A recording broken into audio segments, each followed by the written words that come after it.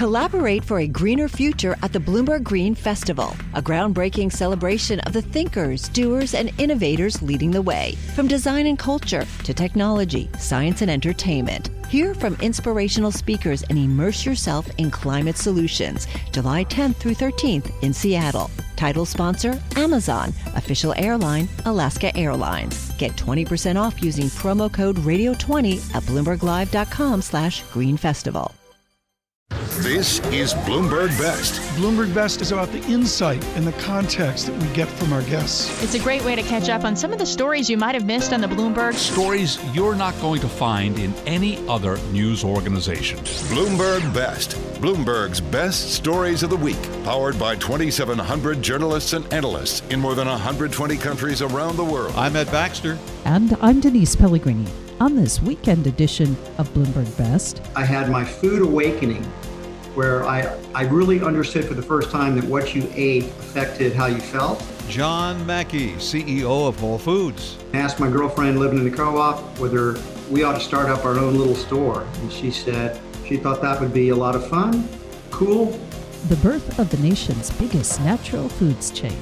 Turned out that it wasn't just selling food to hippies. And how it turned out to be so much bigger. All this and more coming up in the next hour of Bloomberg Best. All right, Ed, I want to get right to it because what a story. Let's go back now to 1978, in Austin, Texas. Yeah, and David Rubenstein asked John Mackey what propelled him to start Saferway and then Whole Foods after dabbling at being a college student. And here's what Mackey said on the David Rubenstein Show, Peer-to-Peer Conversations. What propelled you to start Saferway and then Whole Foods? I mean, you were at the University of Texas, and did you drop out to do this? I dropped out of school like 6 times. I've got 120 hours of electives. I just studied whatever I was interested in. But I did not drop out to start this company. I was living in a vegetarian co-op when I was 23 years old. And that's when I had my food awakening, where I really understood for the first time that what you ate affected how you felt and your health and your longevity. And then I became the food buyer at that co-op. And then I went to work for a small natural food store in Austin, and I had found the purpose of my life. I was on fire for healthy eating, organic and natural foods. Came home one day and asked my girlfriend living in the co-op whether we ought to start up our own little store. And she said she thought that would be a lot of fun, cool. And 6 months later, we'd raised $45,000 from friends and family, and we found a location, a small store location in Austin, and we were in business. So when you started the company, though, did you have the vision of building a global or national company, or did you just say, I'll do a couple stores? What was your original vision? My original vision was to break even. We were losing money when we started out. The first year, we raised $45,000 of capital. We managed to lose $23,000 of it. So we were lucky to survive. We did much better in the second year, relocated to Whole Foods. No, we had no grand vision. The best way to understand it is we were just passionate about selling natural and organic foods. There was no, we didn't take any business classes. We weren't MBAs. We just were passionate. We were on fire. We were young. I was 24 years old when we started the first store. Renee was 20. So we were just having an adventure. We were playing and having a grocery store. It was so much fun. And then we started learning business, and we got pretty good at it. And then we started to grow it. I will tell you a story, David. So when we did our IPO in 1992, one of the things that the investors want to know, they're trying to build a model of your company. So they want to know, what's the potential? How big could it be? We had 12 stores when we IPO'd. And I thought, I think we could someday have 100 stores. And, we might even be able to do maybe $1 billion in sales someday. Someday we could have that. And they weren't that impressed with that. They didn't think that was going to be that big a company. And of course, we're doing 20 billion in sales now and have 520 stores or thereabouts. So I was very wrong about the upward potential of the business. At the time, when you were doing this in 78 and the early 80s, was natural food well known as what natural food was, or organic foods? What was the view of them then? When we were trying to raise venture capital money, we had 3 venture capitalists that invested, and we had a dozen or more turned us down. And I remember one of the guys turning me down saying, yeah, I don't think this business has much of a future. I don't know why he felt so motivated to tell me why he wasn't going to invest, because usually they just say, we're not interested. But he said, I want to explain to you. And he said, you guys are just a bunch of hippies and you're selling food to other hippies. I ran into that guy like 8 years later. He told me that was the biggest mistake he'd ever made in his venture capital career. Turned out that it wasn't just selling food to hippies, that it caught on in the upper middle class, and then it spread from there, and yeah, the rest is history, as they say. So when you dropped out of college, did you say to your father, I'm going to be like Mark Zuckerberg or Bill Gates, and I'm going to build a big company? And did he have a lot of confidence in you to do that? Well, Mark Zuckerberg wasn't alive when I started the company, so he wouldn't have referred to him. And Bill Gates was just started Microsoft 2 years before I started SaferWay, so my dad would never have heard of that. My dad was very supportive. He was just wanted his son to do something he was passionate about, he could see I was very excited about this. So he was actually very supportive. In the early years, he helped you somewhat as an accounting professor. He gave you some advice? My dad was my mentor. Since I didn't have that business background, I always say that from the year 1978 to 1994, I never made a move at Whole Foods without checking with my dad. In 1994, I had turned 40 years old, and we'd gone public 2 years before, and my dad was now wealthy, on paper, with the Whole Foods stock that he'd bought. And he wanted to hold on to what he had. And I wanted to grow the business. I just thought, we can really grow this thing. And so we used to fight in our board meetings. We were screaming at each other at public board meetings. And finally, I said, Dad, here's what I want you to do. I want you to sell half of your stock tomorrow. I'm firing. I don't want you on the board anymore.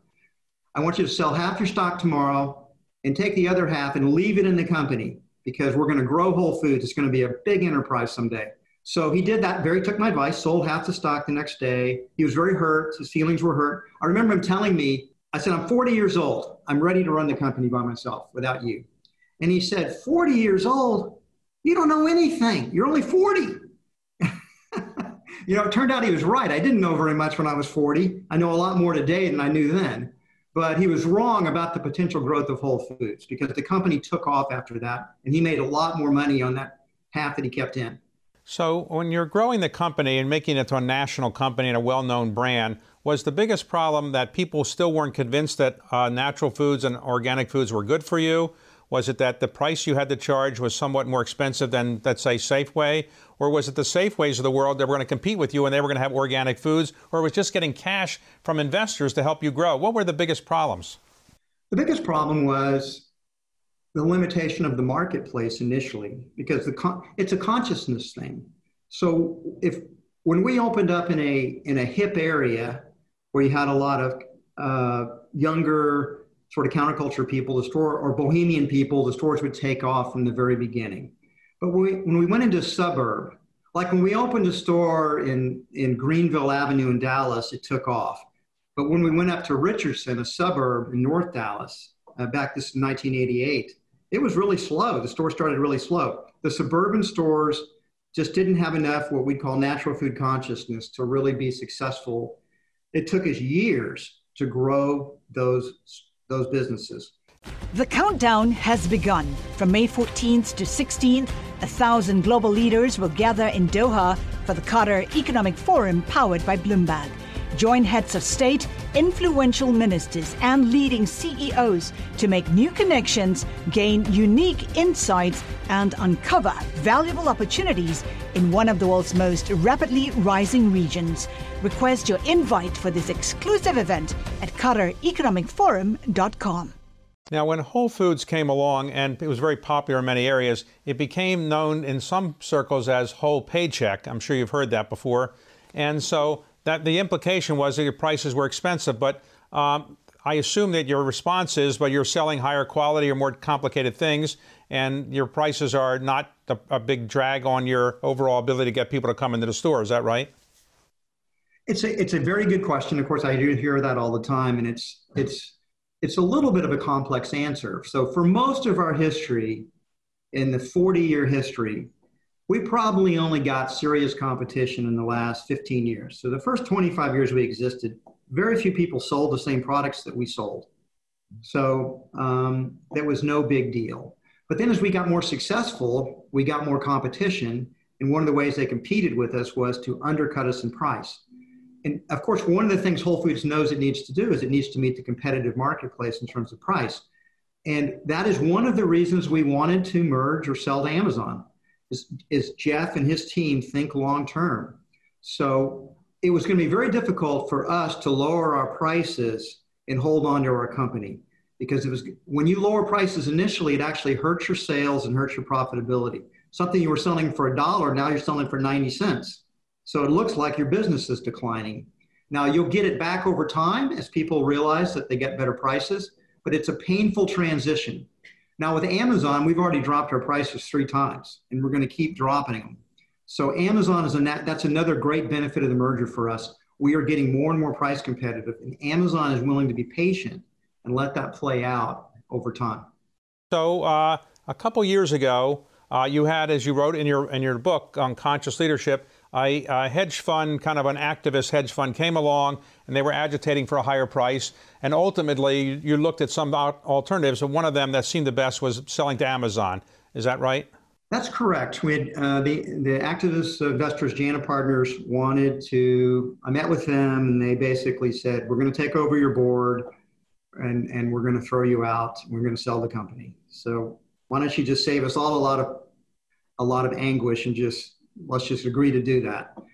And so, of course, we didn't want to sell the company to the highest bidder, and we had to think about our different alternatives. So one was going private potentially. Another one was to put the company in friendly hands, like we contacted Warren Buffett, for example.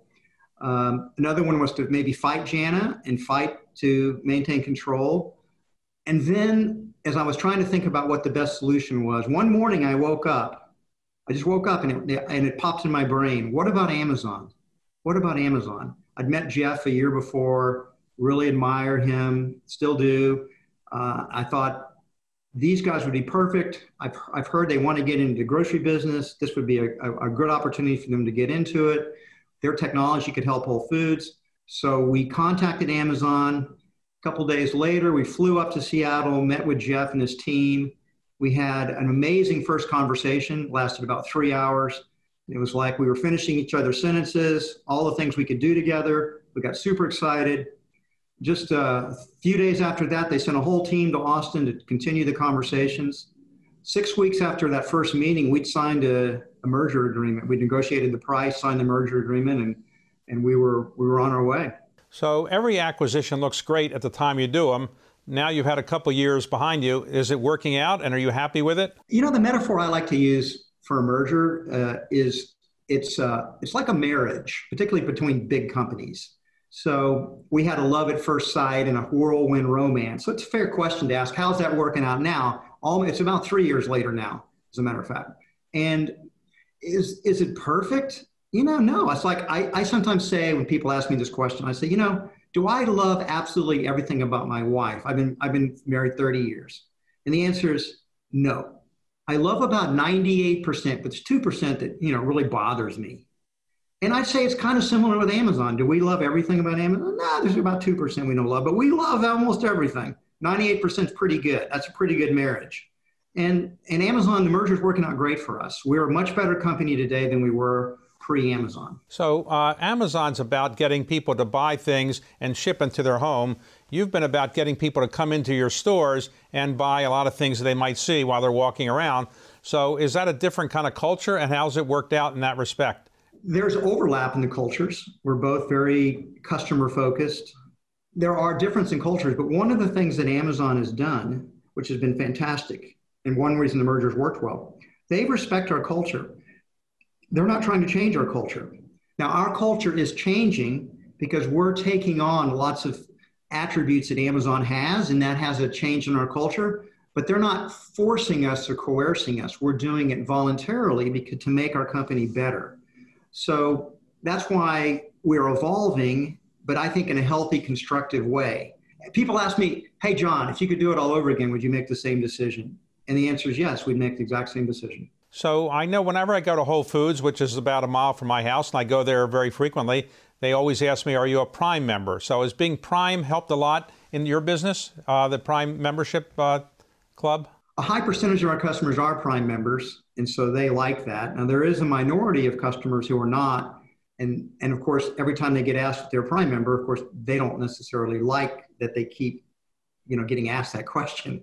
But on balance, remember, the majority of our transactions are coming from Prime members, so that's been a good thing for them. They're getting better prices and better deals. The main way Amazon's helped Whole Foods, though, is technology. I mean, particularly now with COVID, the amount of deliveries that we're doing and store pickups and deliveries, I mean, it's tripled in the last year. I mean, we're doing a large percentage of our business online now, and we didn't really have, it's a small percentage before Amazon acquired us. The countdown has begun. From May 14th to 16th, 1,000 global leaders will gather in Doha for the Qatar Economic Forum powered by Bloomberg. Join heads of state, influential ministers, and leading CEOs to make new connections, gain unique insights, and uncover valuable opportunities in one of the world's most rapidly rising regions. Request your invite for this exclusive event at QatarEconomicForum.com. So let's talk about COVID for a moment. When COVID came, many people were worried that retail stores would have to shut down, but actually food retail stores have benefited, you could argue, because people need to eat a lot more, I guess, or at least they're going out to buy staples. What was it like to manage under COVID at the outset? So the main thing to understand is almost all food retailer sales are up, primarily because restaurant sales are down so much, right? People aren't eating out as much, so they're eating at home more. And that's been good for pretty much all food retailers. That's been good for Whole Foods as well. Maybe a little bit less good for us because we do a lot of prepared foods in our stores. And so that's way down. People are not going to our salad bars, our hot food bars. They're not going, and our offices are shut down around our stores. So we're not getting that traffic that we used to get in. But on the other hand, overall sales are up substantially because everything else is up so much. Has it made the way you're going to manage in the future different? Again, it's helped us tremendously for being online sales, and that will continue. We won't go back to, once people get a taste of that, they like it. In Amazon, if you're a Prime member, delivery is free. So I think that's going to be a permanent shift for many people. The hardest thing about managing the business now, there's an element of fear, right? People are scared of the virus. Everybody's masked up. We require masks for all of our team members and all customers. And those masks, I'm in Austin, it's 100 degrees outside right now, and wearing a mask around is not very fun or pleasant thing to do. And people have been shut down in their homes, and that's, we see what's happening. There's unrest around the country. So it's been this is, I don't know about you, but I'd have to say 2020 is the weirdest year of my entire life. When you go to a Whole Foods anywhere in the country, you have about 500 stores or so in the country now. I assume you're instantly recognized. They have a picture of you there when you walk in, so they know who you are. Now I go in, I'm wearing a mask. Nobody knows who I am. I have a perfect disguise. But no, they recognize me, mostly because they know I'm coming generally. I do some surprise visits occasionally, and it's just, but I get recognized very quickly. So when you go in and you say, well, this is not set up the right way, or you should charge something different, do they listen to you? You know what I've learned, David? I've learned painfully that whether I like it or not, I'm the father of Whole Foods. And the team members really want dad to love the store. So I've learned to sort of moderate my criticisms because they really tried to make the store look good because they knew I was coming. So I just try to stay positive and connect with the people. And then maybe after I leave, I will tell the leadership of the region, I didn't like this, or this. You've built one of the most famous companies in the United States, but you don't own a lot of it relative to what some of the other founders of large companies have done. Does that make you lose sleep at night, or you're okay with that? Something I learned pretty early in life, one of the most destructive emotions there is in the world is envy. Envy will poison your soul. I learned to deal with envy of people envying me, and I learned to deal with my own envy a long time ago. And it's far better to just be grateful. I've had an amazing life. I am a very wealthy man by any objective standard. So there are people wealthier than me. There are other entrepreneurs that made more money. So what? I mean, I have everything I need or could ever want. So greed, envy, those things poison our souls. And so there's no place for envy. I am happy for them. I'm happy that they've had successful lives. And so have I. Life is good. In your book, you talk about the importance of a certain type of leadership where you are trying to be what you call a conscious leader, which is to say worry about long-term purpose of a company, not just profit. Is that right? Yes. I mean, in the book, we talk about purpose first. Put purpose first. That Whole Foods has always been purpose-driven since the very beginning. We always, we wanted to make the world a better place. And natural and organic foods, we wanted people to eat healthy. And then what we learned over time is the importance of leading with love, to care about your people. And so we have a chapter about leading with love. And then we learned, of course, the importance of integrity. In business, in life in general, integrity is so important. You have to do what you say, you have to be trustworthy, you have to be authentic, you have to be honorable, you have to have honor. Well, you talk a lot about the importance of culture and having a certain culture. You developed a Whole Foods culture. Has it changed under Amazon, or you've been able to keep your culture? And what is that culture? Well, cultures are like living, they're like living entities, and they change over time, they evolve. So yes, at merger 3 years ago, our culture has evolved in the last 3 years.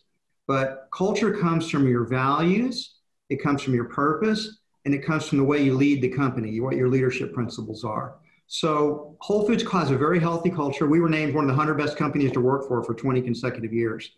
And our culture is still very healthy. I will say COVID is challenging the culture. For one thing, we can't get around and visit the stores so easily right now. So more stores are kind of on their own than ever before. And wearing a mask every day is stressful for people. And so there's a lot of fear, and we're in urban areas, and there have been a lot of protests this summer. It's a restless world out there right now. You've been the CEO of this company for 42 years. Very few people are CEOs of publicly traded companies or companies as large as yours for that long. Is it your expectation to do this another 5, 10, 15 years, or what else might you do? Would you go into government? Would you run for office? What else would you do? I will not run for office, and I will not go into government. Think about it this way. Whole Foods is like, I don't have biological children. So Whole Foods is like, for me, it's the equivalent of my child. It's kind of grown up now, right? It's not a baby anymore, but parents love their children their whole lives, even when they're grown up. I will leave Whole Foods sometime in the next few years. I haven't announced the retirement date yet. And COVID, it's a crisis. So I'm dealing with the crisis here for that. And I always make this joke that it's like Whole Foods is my daughter. And I literally married my daughter off to the richest man in the world. And I just kind of came along to make sure the marriage settled in well. And I'm still here, but I know that the time will come eventually for me to leave. It's just not yet. And I'm not quite sure when it will be. So what I tell people all the time is the hardest thing in life is to be happy. Happiness is the most elusive thing in life, and you seem like a very happy person. The secret to happiness is gratitude. Right. You wrote that in your book. Yes, gratitude. And it was like you asked me that question earlier about, how do you feel? You could have made a lot more money as big as your corporation is. Other entrepreneurs make more money. Envy poisons happiness. Gratitude is the key. I'm grateful for what I have, not envious for what I don't have. I mean, I have good health. I have an amazing marriage. I have great friends. I have this amazing business that I'm part of. I have materially and financially everything I'll ever need. Life is blessing. I'm just so happy to be alive. It's an amazing, life is beautiful and amazing. And I'm just grateful every day. And I get up happy to be alive. And so there you have it. That's my key. Well, you should bottle that and put that in your stores. If I could bottle that, I would be a billionaire. You've been listening to John Mackey, CEO at Whole Foods, on the David Rubenstein Show, Peer-to-Peer Conversations. And that's it for this hour of Bloomberg Best. I'm Ed Baxter. And I'm Denise Pellegrini. This is Bloomberg. The countdown has begun. This May, 1,000 global leaders will gather in Doha for the Qatar Economic Forum powered by Bloomberg, held in conjunction with our official partners, the Qatar Ministry of Commerce and Industry and Media City Qatar, and premier sponsor QNB. Join heads of state, influential ministers, and leading CEOs to make new connections and gain unique insights. Learn more at QatarEconomicForum.com.